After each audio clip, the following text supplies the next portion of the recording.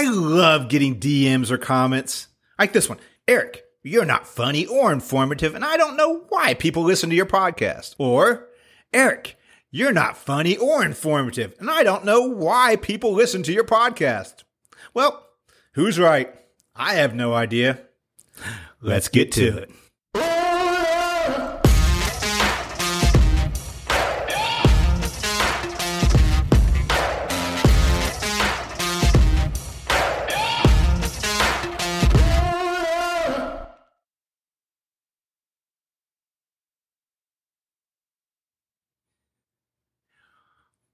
Welcome. Another episode of IBF On Demand. I'm your self-deprivating, confused, and not so humble host, Eric Wilson. You can find me at eric@ibf.org. That's eric@ibf.org. Thanks for the follows, the subscribes, the comments, good or bad. That's all right. I still love them. Find me on LinkedIn, YouTube, wherever you get your podcast, where you're listening right now. Check it out and subscribe there as well. Thank Arkiva. Driving business transformation by solving what others cannot. Thank you, Arkiva, for sponsoring this as well. So I just want to mention, we have a great conference coming up. In October, it's our flagship conference, October 18th through 21st. 4 days. Day 1, boot camp for members. Day 2, leadership conference for leaders. Day 3 and 4, forecasting, S&OP, subject matter experts, networking, fun, food for everyone. It's a great conference. It's our flagship event. Check it out at ibf.org. It's going to be 4 days. Come down for 2 of them. It's a wonderful conference. This is probably the best content you're going to find on business forecasting, S&OP in the industry, concentrated in Orlando during October 18th through 21st. I'm going to be down there. I look forward to seeing you there as well. Hope you can make it in person. None of this virtual stuff. We're going to be there in person. If this all sounds like deja vu to you, welcome back. Part 2. We're talking today once again about the new norm. So we're coming back and discussing this again, this new norm. I hate the term, but we have to face it. We are dealing with a new way we have to do business. And yes, we talked about it before. It is impacting businesses. It's impacting relationships, people. It's definitely having an impact on S&OP and IBP as well. I mentioned this last time. I'm a minority, which means I'm probably wrong. But I'm used to being wrong. I'm okay with that. I'm in a minority. I posted on LinkedIn why I thought things were going to be a problem, why I think that S&OP is going to struggle. And everyone came back and said, no, I'm wrong. That S&OP is not struggling. S&OP is doing even better in some cases, having these virtuals, being able to bring people together better. I wanted to sort this out. I wanted to bring on a couple experts that have maybe differing points of view, can present what they see as experts in S&OP, where there is some gaps, where there is some improvements, what they're currently seeing. Bringing in my own input as well. I'm going to report, you decide. And that's what we decided really to do with this. My next guest, Kevin, was an award-winning sales and operations planning, S&OP, IBP, demand planning, predictive analytics, risk management, and supply chain management professional. He's a vice president of luxury division at L'Oreal. He's actually the president of the New York Metro chapter of IBF. He's last year's recipient of the Excellence in Business and Forecasting Award presented by IBF. We're going to present the next one this year in October. He's actually going to be in October down there in person speaking. Hope you come down and check him out there. He's a good friend, great guest. Please help me welcome Kevin. So welcome, Kevin. I'm excited to have you on board, a fellow recipient of the Forecasting Business Excellence. Thank you. Thank you very much. Yep. So I posted on LinkedIn and I said I was in the minority. You jumped on with the majority saying, hey, S&OP is going to be able to adapt just fine in this new norm. I'm going to challenge you on this. That's the reason I wanted to have you on and let you defend the majority stance here of, yes, S&OP is about collaboration, consensus, and transparency, but it's going to be able to live in this new hybrid world. So with that, go ahead. I'll let you attempt to defend yourself of why you don't think we're going to see the struggles going forward. So I think with this new kind of hybrid work environment where folks are kind of working more from home, people have kind of gotten used to it. And it essentially, as long as you have the right stakeholders on the call, right, there's no degradation in terms of the S&OP process from what I've seen in our executive S&OP meetings over the last couple of years. In fact, if anything, we've had to learn to work a new way, and it's actually been, more effective because you think about some of the strategy changes as you shift more from brick and mortar to e-com and digital. It's kind of changed the dynamic of the meeting where there's more of a focus on that because we know that that's the future. And in the end, it's become a more effective meeting. I'm actually hearing similar things from other people, so I will buy that. But there's a study. There's multiple studies. One study concluded that a lack of close contacts actually hinders the formation of trust, connections. If we're talking about collaboration, bringing cross-functional, previously siloed functions together, if we already said that lack of close contact hinders that formation of trust, is that a problem? Or are you saying that, no, we can still build that type of collaboration and trust in a virtual world? As long as there's sponsorship from the president of the division or the CEO, yes. I will say this, though, Eric. There needs to be that personal interaction. So as folks have started to come back to the workplace, whether or not the meeting for executive S&OP or consensus is virtual or in person, you still need those face-to-face relationships. So it is important, I think, that folks have started to come back together and have those one-on-one face-to-face meetings. But as long as they have that connect, I think it's kind of the new model, the new hybrid place right now, right? As long as you have those relationships, I think for me, what was difficult was when somebody started in a company in the early stages of the pandemic. Then it was hard for them to kind of break in. But once folks started coming back to work and this new hybrid kind of came out, I think that it's become the new norm and it's working just fine. I knew you were going to have to say the word new norm in there sooner or later.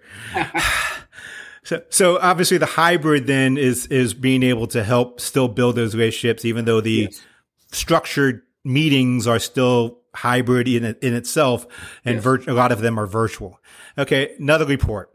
Another report says workplace politics. We know they exist, whether we like it or not.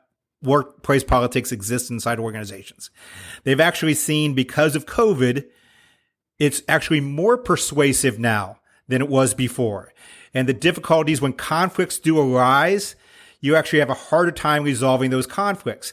Now, before you had an S&OP meeting, you had good conflict that should occur in a lot of S&OP meetings.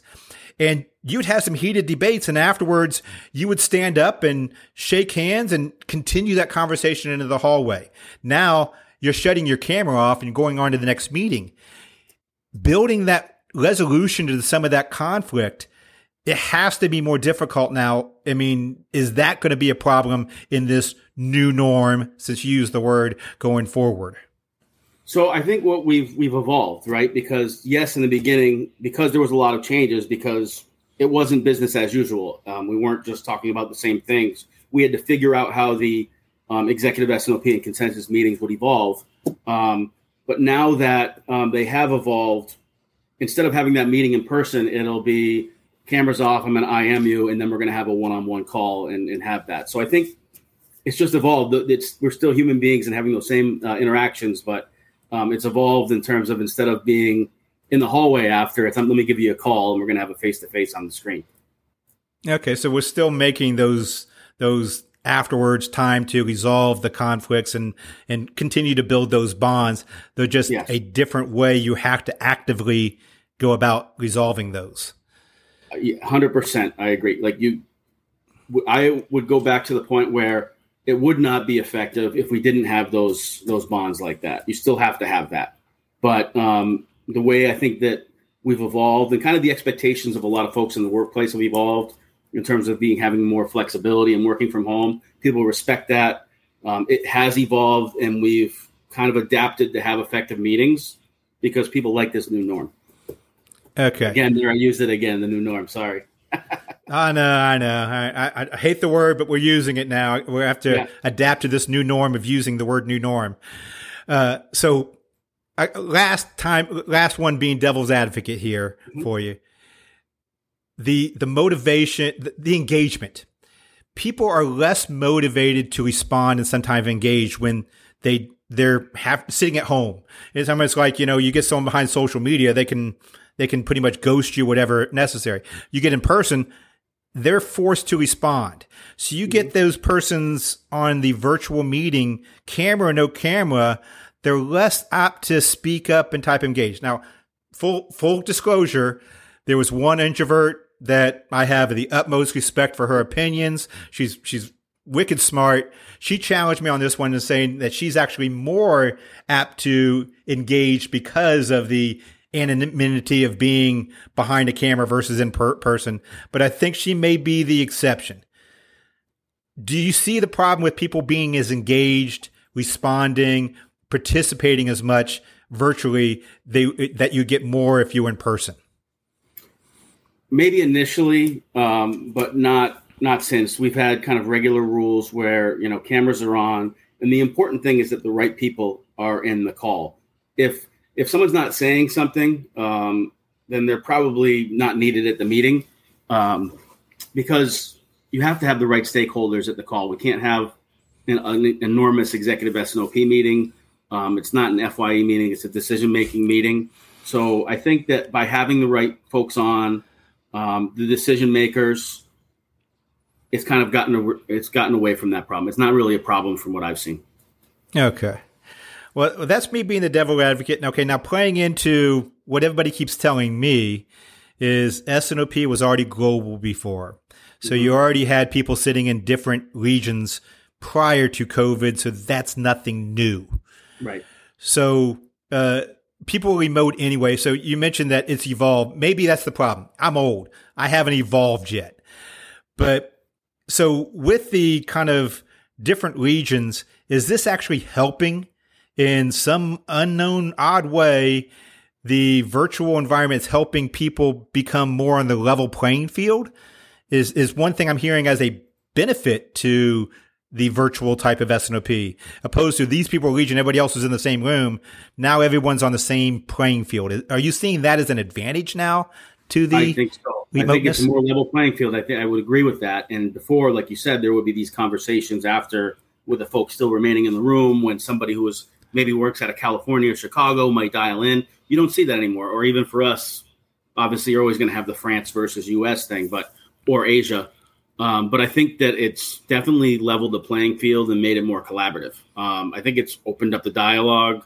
It's taken away the kind of, there used to be some I've seen pre-alignments in all my jobs coming into meetings where kind of people are pushing for an agenda, but I think it's more open now. And I think to your point, it definitely levels the playing field so that everyone's input is taken into account, for sure. Okay, so the last one I have here as far as the pro side of it, or your side of this that I keep hearing then as well, is it allows you to, you mentioned openness, but at the same time, focus. It's not a reporting process. We're here for a decision-making process. Right. Having a meeting that's really virtual really allows that focus to the purpose of an S&OP. So I'm hearing proponents of this new norm say that it really pushes the purpose of S&OP more and gets people really aligned to why they're there. Are you seeing that as a byproduct now? Virtual? Yes. All virtual? Yes. I agree. Okay. You want to expand upon yes or anything, or just a yes? No, I think it's okay. It makes sense. I don't have anything to add to it. I would just agree with that for sure. Okay. Well, the last thing I have for you, you did a good job defending, and you may have swayed me slightly, but okay.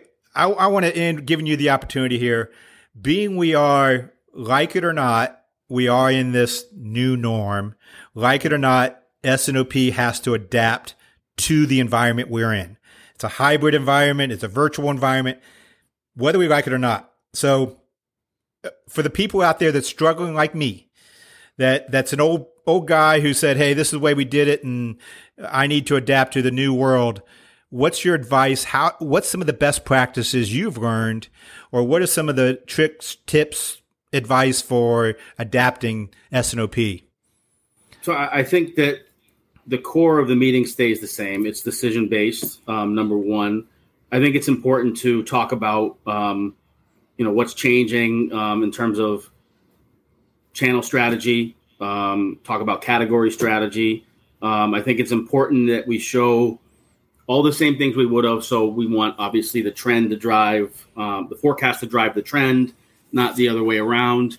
I think as long as we have a very structured meeting agenda where we're making decisions and all the key stakeholders are there and everyone's camera's on and is engaged, it actually makes for a more efficient meeting. From what I've seen, I think people are happy that I think it's actually made it a little bit shorter. I think if at one point this same amount of content might have taken 3 hours, now we're getting done with it in an hour and a half. And it's because people are coming prepared. In some cases, we'll cycle GMs in and out of the meeting as their particular brands come up. People come prepared. All stakeholders are there. And it's collaborative, and we make decisions out of it. So I think I think as long as we're getting those decisions out of it, it makes no difference, if you're in person or if not. I'm sold on that. I mean, that's definitely, I hear that efficiency part. So I have to agree. I am seeing that, the efficiencies, and you make some very, very valid points there. So I do have one more question for you. We do have a little time for a follow-up question on that, because I think all that's good. And I have to actually agree with most things you said there. But for the new person coming in, you have the person just starting at L'Oreal or whatever company XYZ. You have the person just starting in the process, and they're new to the company. They're new to the process. How do you integrate them? What's some tricks, tips, advice for integrating someone new into the process then? Yeah. So this is an important time anyone comes in, because, our company is definitely relationship based, and things move forward by, through relationships. So I always recommend anybody who comes in goes and connects with all these certain people and have one-on-ones and establishes those relationships. That would be the one challenge where you wouldn't be effective if someone, for example, came in at a higher level position, kind of a stakeholder in an executive SNOP meeting or a consensus meeting, and they didn't have the established relationship with some of the other folks. So I think it's absolutely critical that anybody new to the organization, you've got to establish those relationships. Go out of your way, even maybe if you're close, if you're in New Jersey or New York, and you can meet for coffee or meet one-on-one, because again, with this hybrid work environment, it's a nice benefit, but on the front end, you really have to establish yourself. And you can do some of those relationships remotely, but I think that there is no substitution for meeting face-to-face, and sometimes to have that trust built so that when you get to a meeting like this, everybody's comfortable making decisions. So I always give that advice to anybody who's starting up new, is they've got to focus, 75% of their time in the beginning on building relationships and meeting folks. So, and if you're in New York or New Jersey, you can go to the New York chapter of IBF there. Huh? That's right. That's right. Hopefully you guys got meetings coming up in person in the near future. Yeah. That's right. So, well, great. Well, thank you for your time, Kevin. I said you actually made some valid points. You may have swayed me a little bit. So I may be on board thinking we can make it through this challenging times, and SNOP is going to be bigger and better after it. So, great.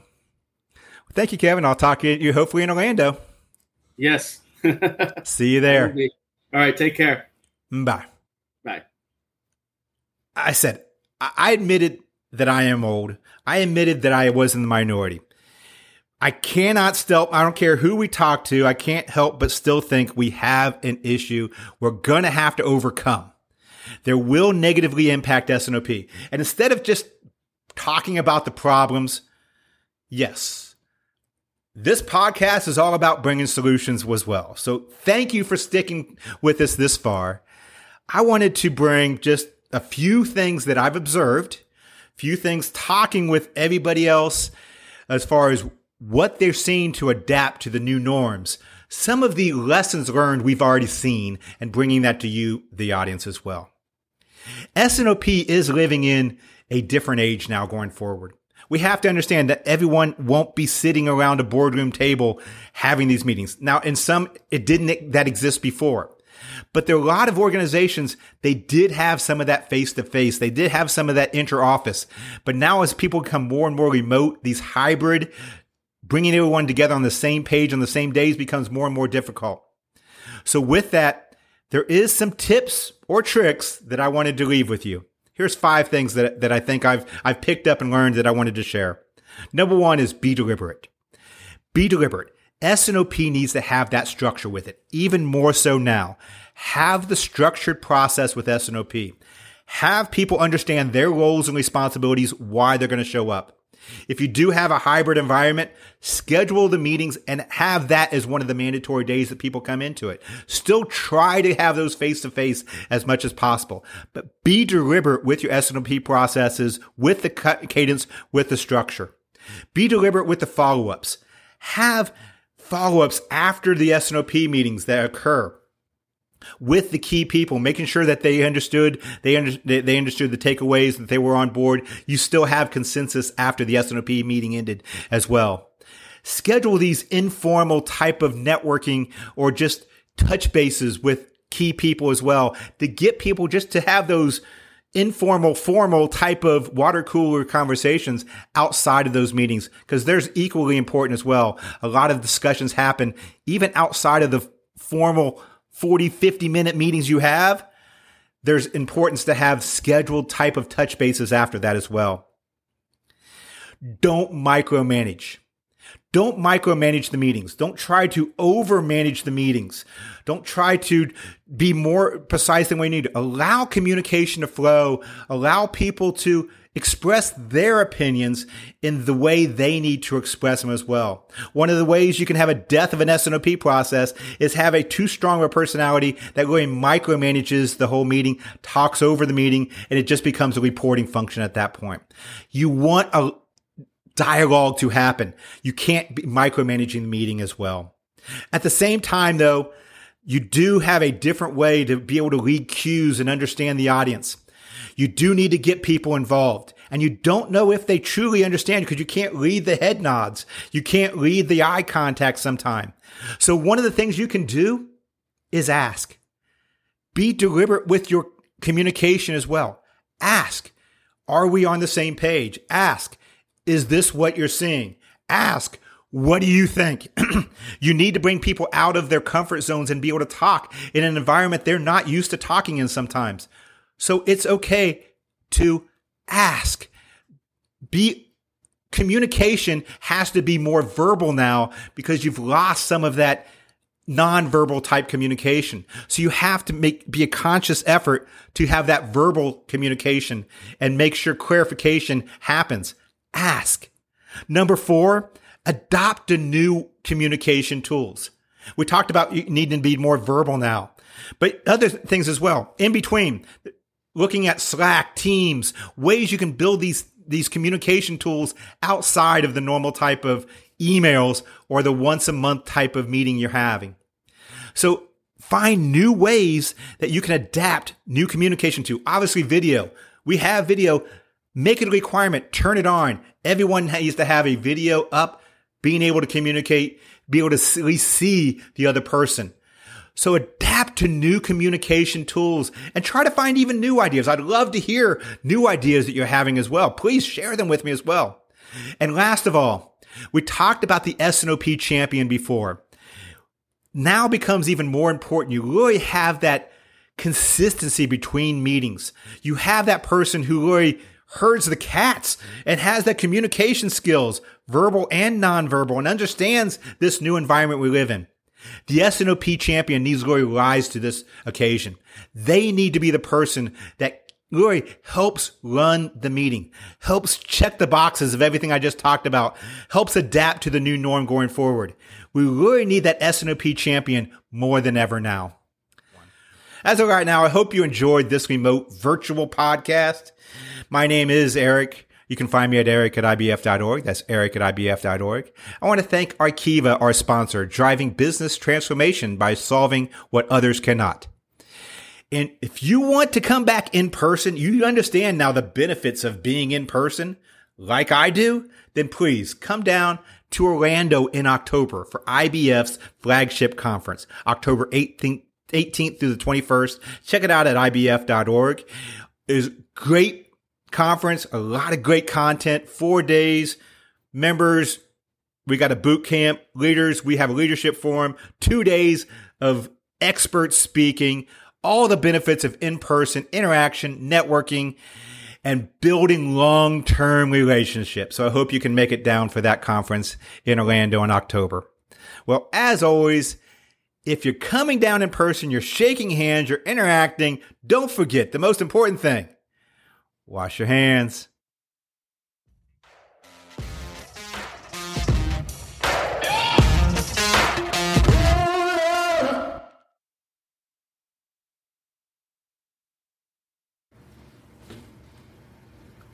Can I do one thing? You may. I think you're funny. Someone did.